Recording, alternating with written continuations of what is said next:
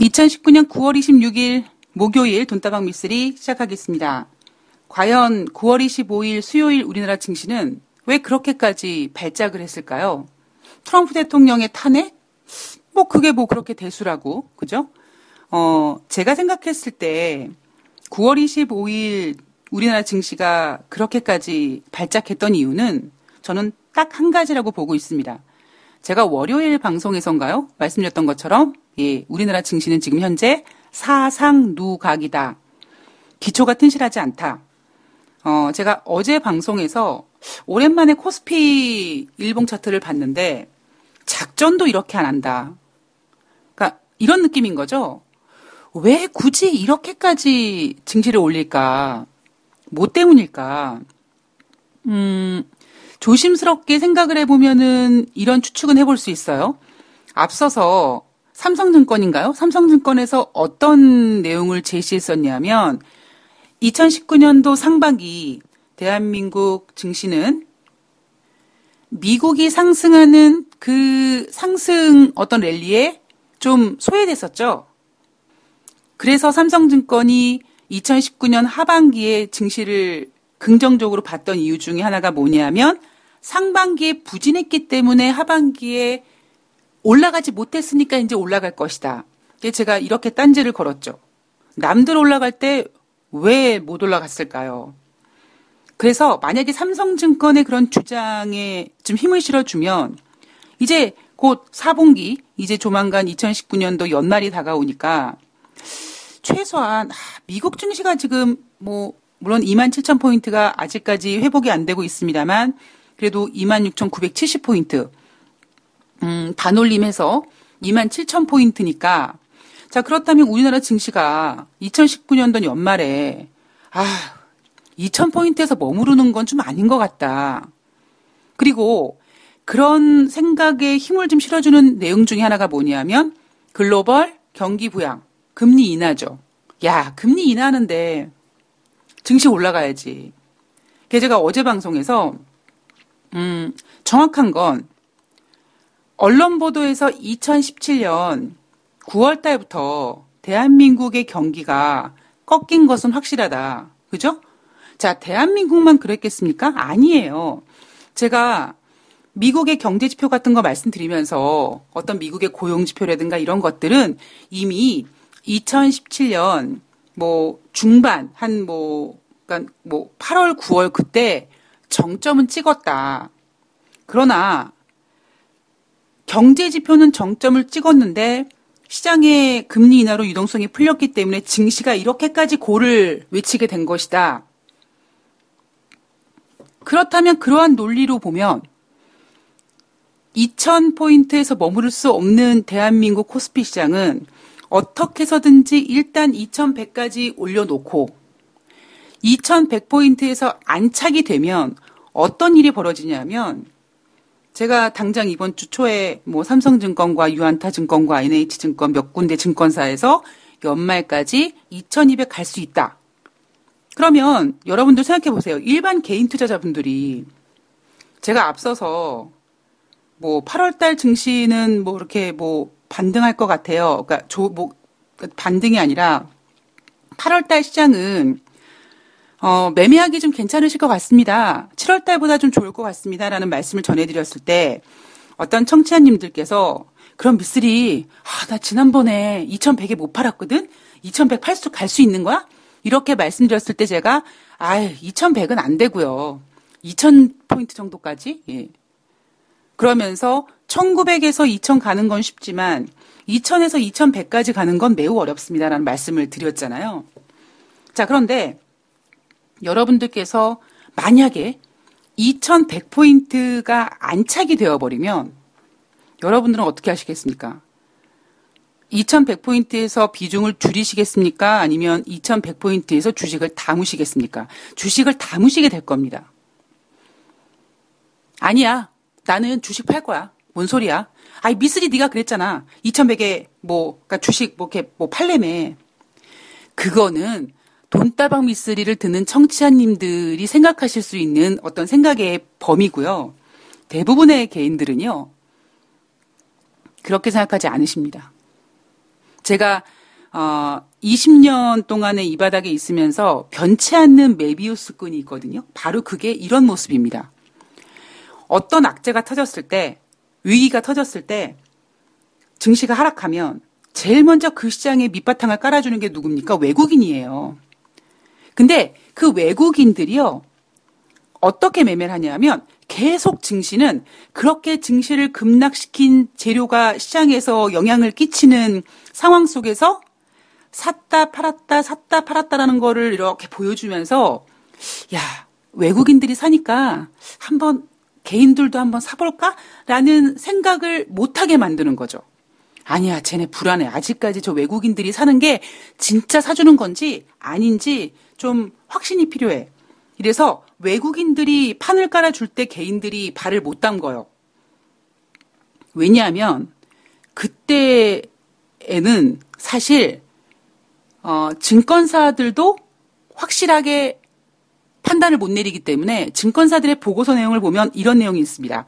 당분간 변동성이 이어질 것이다. 뭐 어떤 문제가 터졌는데 지금 그 문제의 어떤 그 진행사항이 여전히 불확실성이 확대될 거기 때문에 당분간 이런 변동성 장세가 지속될 것이다 라는 보고서를 내놓기 때문에 개인들이 자신 있게 들어가질 못합니다. 이제 그러다가 어느 정도 외국인들이 판을 깔아주면, 그리고 그 판이 좀 안정되어 보이면 그 다음부터 기관이 매수를 하기 시작하죠. 제가 어제 방송에서 2100포인트를 예상하지 못했었는데, 예상을 안 했었는데 2100포인트를 갔기 때문에 어쨌든 미쓰리가 예측한 부분에 대해서 죄송합니다. 잘못 예측한 부분에 대해서 잘못합니다.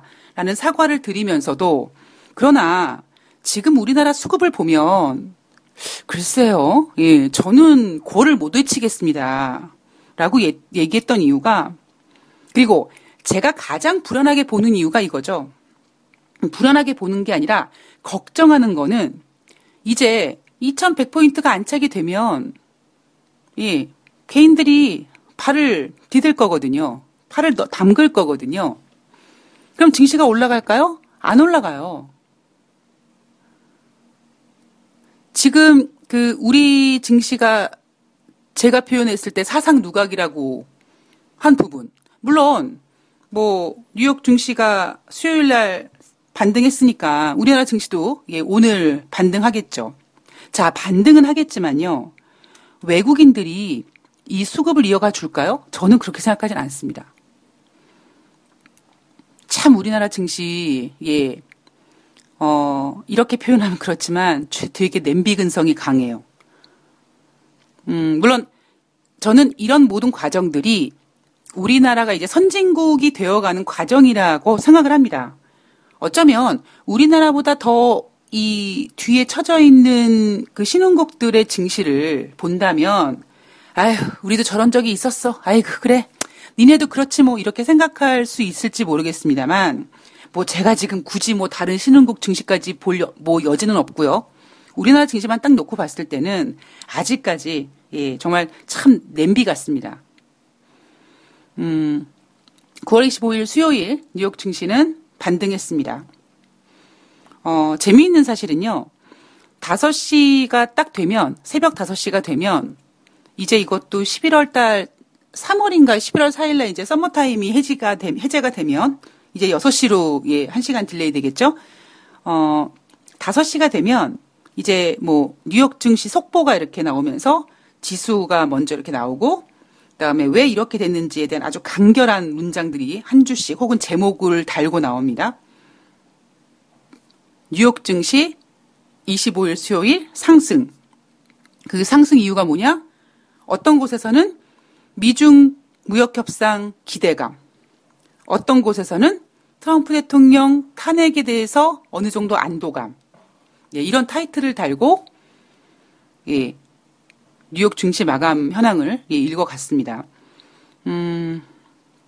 아마 많은 분들께서 야, 미쓰리 너는 아니 금리를 인하한다는데 돈을 이렇게 푸는데 왜 증시를 안 좋다라고 보니?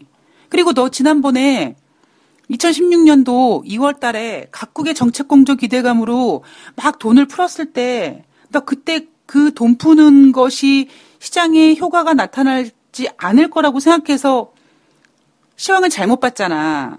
이렇게 만약에 누군가 물어보신다면 저는 2016년도와 지금 현재는 다르다라고 생각을 합니다. 예. 그러니까 판 자체가 좀 다르다라고 생각을 해요. 그리고 조금 하나만 더 첨가를 말씀드리면 제가 9월 23일부터 시작한 이 죄책감 없는 종목 추천, 거기에 대해서 많은 분들께서 아마 궁금해하실 거예요. 쟤는 왜 이 종목을 추천했을까? 쟤는 왜 목표가를 얘기하지 않았을까? 쟤는 왜 매매하는 방법을 제시해주지 않을까? 왜 쟤는 저 종목을 추천했다라는 근거를 제시하지 않을까? 아마 엄청 답답해하실 겁니다. 예. 그래서 질문들이 올라오는데요. 거기에 대한 질문은 이제 며칠 뒤에 제가 과연 미쓰리가 어떤 수작을 가지고 있는지 다 제가 공개를 드리도록 하겠습니다. 제가 그 23일 날 그 죄책감 없는 종목 추천이라는 코너를 새로 만들면서 제가 여러분들한테 이렇게 얘기해 드렸죠. 매우 재미있을 거라고요. 예. 저는 그동안 증권바닥에 있으면서 제가 앞에서도 막 운명론에 대해서 얘기해 드렸잖아요. 나는 정말 이 바닥을 떠나고 싶었는데 아니 왜 다른 데 원서 놓으면 족족이 떨어지고 이놈의 증권사는 원서 놓는 족족이 합격을 하고 제가 얼마나 이 바닥을 정말 탈출하려고 여러분 정말 애를 썼는지 아십니까? 근데 불가능해요. 그리고 하다못해 2008년도 어떤 저에게 이제 위기가 왔을 때 저쪽에 경상도 저기 어디 시골에 뭘 좀 봐주시는 분께서 제가 이 바닥을 좀 뜨겠습니다라고 얘기했더니 저한테 미친년이라고 어디 뜰 생각을 하지 말라고 그냥 있어야 된다고. 그래서 제가 이제 이제는 이게 운명이구나라고 이제 받아들인다라고 말씀드렸잖아요. 근데 그 받아들일 때 이런 게 너무 힘들었어요. 솔직히 말씀을 드리면, 제가 지금 이제 책을 쓰기 위해서 출판사랑 지금 조인을 해서 책을 쓰는데, 그 책의 주제는 되게 간단해요. 예. 물론 그 책에서 이렇게 그 책은 어느 정도 이렇게 타겟을 잡고 이제 진행을 하다 보니까 좀 어떨 보면 저의 그 실질적인 내용이 덜 담길 수도 있지만, 제가 돈다방을 진행하면서 늘 주장하는 게 있잖아요. 여러분, 주식은요, 솔직히 육체노동을 그렇게 요하는 거 아니잖아요. 맨날 예전에 저 증권회사 다닐 때 회사에서 퇴근하고 집에 가면 증시가 막 개폭락하고 막 실적 때문에 스트레스 받고 막 죽을 것 같은데도 불구하고 우리 할머니께서는 야, 너 그 마우스를 이렇게 깨적깨적거리면서 넌 쉽게 돈 벌지 않느냐. 예, 그래서 되게 어찌 보면 주식으로 돈 버는 게 되게 쉬워 보이지 않습니까? 근데 물론 쉽진 않죠. 그러나 나이가 먹어서 나이가 들어서 돈을 벌 수 있는 방법을 고민했을 때 주식만큼 편한 게 솔직히 어디 있습니까? 대신 이 편하기 위해서의 전제 조건이 뭐냐면 매매 원칙이 있어야 되거든요. 근데 저는 어떤 매매 원칙을 가지고 있냐면 물론 이제 뭐 이러저런 매매 기법도 있겠지만 이거예요. 주식이 빠져도 미칠 것 같지 않아요. 왜냐하면 제가 그동안 이 바닥에 있으면서 주식이 빠지면 잠을 못 잤습니다. 죽을 것 같았어요. 아니 죽고 싶었어요. 내가 샀는데 한 마이너스 2%로 주가가 끝났어. 내일 더 빠지면 어떻게 하지? 이런 상황에다가 하물며 내가 샀는데 갑자기 마이너스 10% 빠졌어. 막 어떤 악재가 나왔어요. 어떡하지? 이거 내일 한가 가면 어떻게 하지? 저는 이 걱정 때문에 너무 이 바닥이 싫었던 거예요. 자, 물론 제가 방송에서 주식이 올라가도 뭐 걱정한다. 주식시장에 발을 디디면 발을 디디는 순간부터 지옥의 문이 열린다는 제가 말씀을 드리지만 어찌 보면 수익이 났을 때 하는 걱정은 행복한 걱정이잖아요. 얼마를 먹을까의 걱정이지 않습니까? 근데 그게 중요한 게 아니라 저는 이 바닥에서 가장 어려워했던 이유가 하락을 못 견디는 거예요. 자, 여러분, 하락을 제가 왜 못 견뎠을까요? 왜요? 한꺼번에 몰빵을 하지 않았겠습니까? 제가 몰빵만 했습니까? 저는 제가 증권사 다닐 때 저희 지점에서 현금 미수의 여왕이었어요. 즉, 주문을 낼 때 그냥 가지고 있는 현금으로만 제대로 주문을 내본 적이 거의 없어요. 물론 증거금 100%가 필요한 종목은 어쩔 수 없었지만 저는 아예 그런 종목은 매매도 안 했어요. 현금 미수가 가능한 종목들만 무조건 미수를 질러서 매매를 했던 사람입니다. 그러니까 주식이 떨어지면 잠을 못 잤던 거예요. 죽을 것 같았고 죽고 싶었던 겁니다. 근데 제가 생각해낸 게 뭐냐면 그래, 주식 빠지는 것도 즐기고 올라가도 흥분하지 말고 이러한 매매 원칙만 있으면 치매 걸리기 전까지 할 수 있는 게 주식이라니까요. 그래서 저는 그러한 매매 원칙과 그러한 어떠한 그 마인드, 그래서 글쎄요, 물론 제가 여러분들한테 뭐 수익도 주어 드릴 수 있으면 뭐 그거는 금상첨화고 대신에 제가 전해드리고 싶은 메시지가 있어요. 그리고 저는 제가 조심스럽게 한 3개월 정도 생각한다고 했잖아요. 3개월이 됐든 뭐 1년이 됐든 해보면 나중에 여러분들께서도 저와 같은 생각을 하시게 될 거라고 전 믿습니다. 왜냐하면 저는 제가 이런 생각을 갖게 되는 동안에 저 혼자서 너무나 많은 경험과 너무나 많은 고통을 혼자서 진행하다 보니 누가 이런 걸 가르쳐주지 않아서 제가 시간이 너무나 많이 걸리고 오래 걸리고 많은 비용이 들어갔습니다만 이제 돈다방 미쓰리에서 여러분들께 제가 경험했는데 이렇더라고요. 그럼 여러분 세상에서 경험보다 무서운 게 없거든요. 그래서 거기에 대한 메시지는 제가 계속 여러분들한테 세뇌시키고 전해드리고 여러분들한테 마인드를 무장시켜 버릴 겁니다. 그래서 여러분들께서 나 너무 궁금해.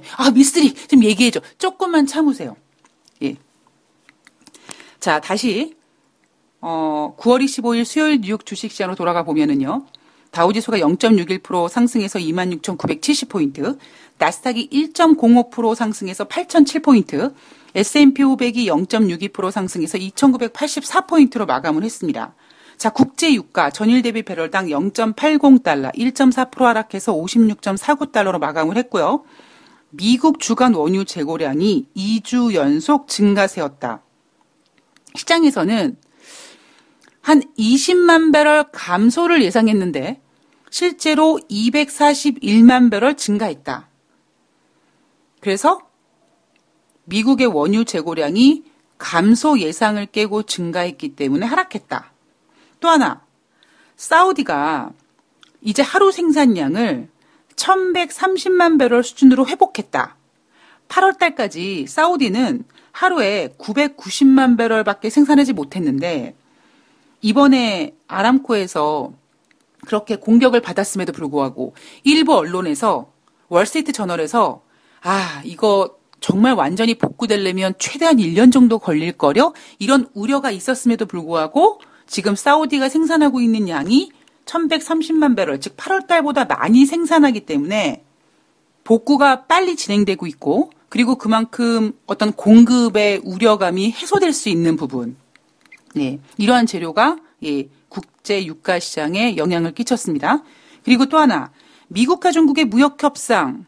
이게 뭐 우려일 수도 있고 협상에 기대일 수도 있는데 이거는 제가 뒷부분에서 트럼프 대통령의 어떤 탄핵과 관련돼서 정리를 드리도록 하겠습니다. 어쨌든 이날 국제 유가는 아주 단순하게 사우디의 원유 생산량이 회복이 됐다더라 라는 이유 때문에 국제 유가에서 하락이 진행이 됐습니다.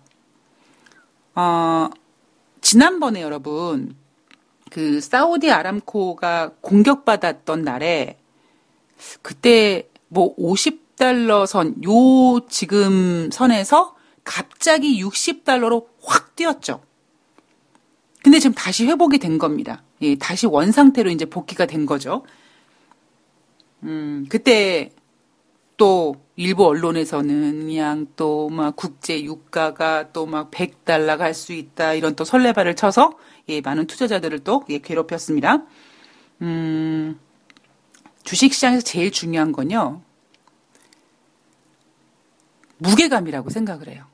주식이 빠지던 주식이 상승하던 뭐 주변에서 설레발을 치던 그러니까 저는 이런 생각이거든요.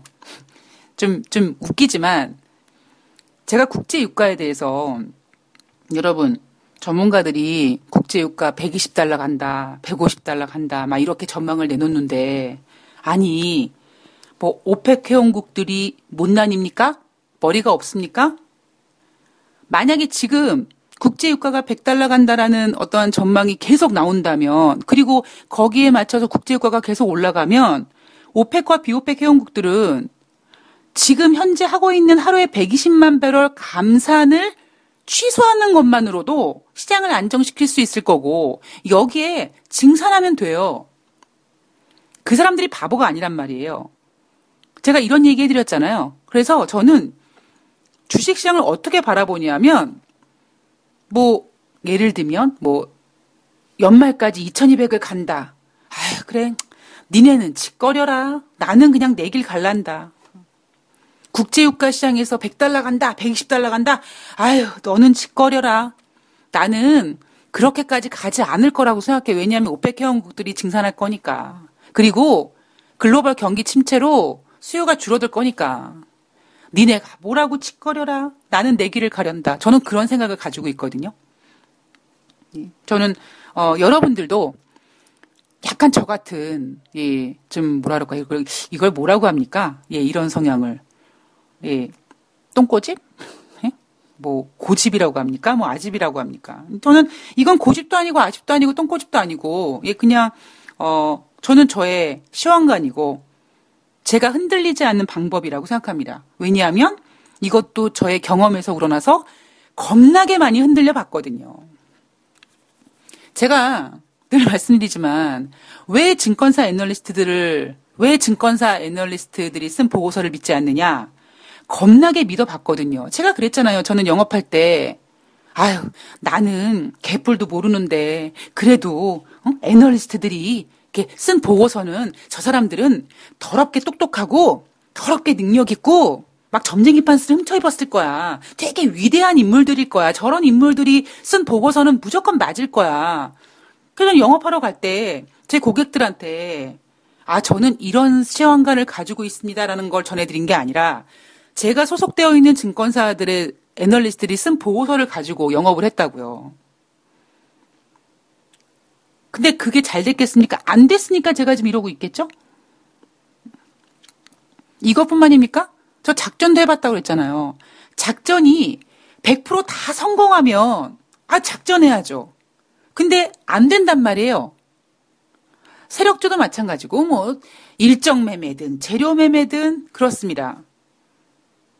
그렇기 때문에 오히려 정말 지금 필요한 건 저는 여러분 좀 조심스럽지만 제가 작년 10월 달쯤에 뭐 지인분한테는 2019년도 미국이 금리를 인하할 거다 뭐 이런 얘기를 좀 앞서 미리 해드렸습니다만 아직까지는 좀 조심하지만 저는 앞으로 2, 3년? 예. 별로 시장이 그렇게 좋을 거라는 기대를 안 해요. 그러면 그럴 때 필요한 게 뭐가 있겠습니까? 여러분들한테 필요한 건. 예. 우선 제일 중요한 거 마인드. 흔들리지 않는 마인드. 대신 흔들리지 않기 위해서는 여러분들만의 어떠한 그 고집이 있어야 돼요. 매매 원칙이 있어야 되고요. 지켜야 될 원칙 같은 게 있어야 된다고 저는 생각을 합니다. 니네가 뭐라고 하던 나는 내 매매 원칙대로 매매할 거고 내가 하는 대로 해서 내 수익 나면 그냥 내가 팔 거고 난 이 정도 되면 누가 뭐라고 하든 난 살 거고 저는 이러한 어떠한 곤조 매매가 정말 좀 필요하다고 생각을 합니다. 가끔씩 요즘에 그런 생각을 해요. 이제 드디어 미쓰리가 때가 왔다. 이제 내가 지금 판을 키우고 예, 정말 이제 뭔가 한번 해볼 때가 왔다라는 생각이 막 물씬 들거든요. 예. 그래서 저는 그런 어떠한 기운을 돈다방 미쓰리와 청취자 여러분들과 함께하기 위해서 예, 제가 어떤 그 제가 생각하고 있는 그런 것들을 여러분들한테 진짜 전달할 수 있는 때가 온 게 아닌가 뭐 그런 생각을 한번 해봤습니다. 예. 자, 다시 그러니까 쓸데없는 소리가 좀 길어졌는데 이 8월달 신규주택 판매가요. 전월 대비 7.1% 증가했습니다. 71만 3천 건 기록했고요. 예상치는 전월 대비 3.5% 증가, 전년 동월 대비 18% 상승했다고 합니다. 자, 제가 주택지표 좋을 거라고 말씀드렸습니다. 주택지표가 좋을 거라고 말씀드렸던 이유는 미국이 이미 6월달 분위기부터 금리를 인하할 거라는 판을 깔아놨기 때문에 미국 국민들이 야, 금리 인하한데 야, 한 번 하는 게 아니래. 계속 할 거래. 야, 우리 이번 참에 한번 집이나 한번 사볼까? 지금 경기는 좋지 않은데 앞으로 좋아질 거라는 기대를 가지고 먼저 지갑을 여는 사람이 누구라고요? 국민들이라고요. 그래서 소매 판매 지표가 잘 나오는 거고, 그래서 소매 판매 기업들의 실적이 좋다라고 얘기하는 거고, 그래서 주택 지표가 잘 나오는 겁니다. 근데 미국 애들이 어떻게 얘기합니까? 소매 판매 잘 나오는 거 가지고 미국 경제가 여전히 좋다라고 얘기합니다. 저는 이거 잘못된 관점이라고 보고 있고요. 여기 더 나가 조심스럽게 이번 주에 발표하는데 내구재 주문도 분명히 늘어났을 겁니다. 왜냐? 금리 인하하는데, 금리 인하 했는데 앞으로 더 할 거라는데, 그러면 내가 지금은 돈이 없지만 앞으로 금리를 계속 인하할 거고 이제 경기가 좋아질 거면 자기야, 우리 쇼파 너무 너덜너덜해, 좀 바꾸자. 예전 같았으면 야, 뭘 바꿔야 거기다가 그냥 이렇게 얇은 거 천 하나가 뒤집어 써서 그냥 써. 야, 쇼파에 앉지 말고 바닥에 앉아. 이랬을 사람들이 금리 인하네. 앞으로 계속 할 거네. 앞으로 경기가 좋아질 거야. 그래? 그럼 뭐 내가 지금 돈은 없지만 그래, 뭐 까짓것 신용카드 있으니까 우리 할부로 쇼파 하나 들어놓자. 3년 이상 쓸 수 있는 품목을 우리가 내구재 주문이라고 하거든요. 내구재 주문도 늘어났을 겁니다. 자, 이날 증시가 그러니까 반등했죠. 그런데 앞으로 또 어떤 지표가 기다리고 있습니까? 2분기 미국의 GDP 경제성장률 확정치가 기다리고 있습니다. 지금 트럼프 대통령 엄청나게 몰려 있어요. 제가 어제 이제 뭐 전쟁에 관련된 이야기를 해드렸는데, 트럼프 대통령 탄핵이 될까요? 저는 지금 민주당에서 시행하고 있는 트럼프 대통령 탄핵은 탄핵이라기보다 트럼프 대통령을 완전히 흠집내버리는 작전으로 이용하려고 하는 게 아닌가, 뭐 그런 생각을 가지고 있습니다. 자, 2부에서, 이날 글로벌 이슈에서 있었던 이야기들 하나씩 체크를 해보도록 하겠습니다. 2부에서 뵐게요.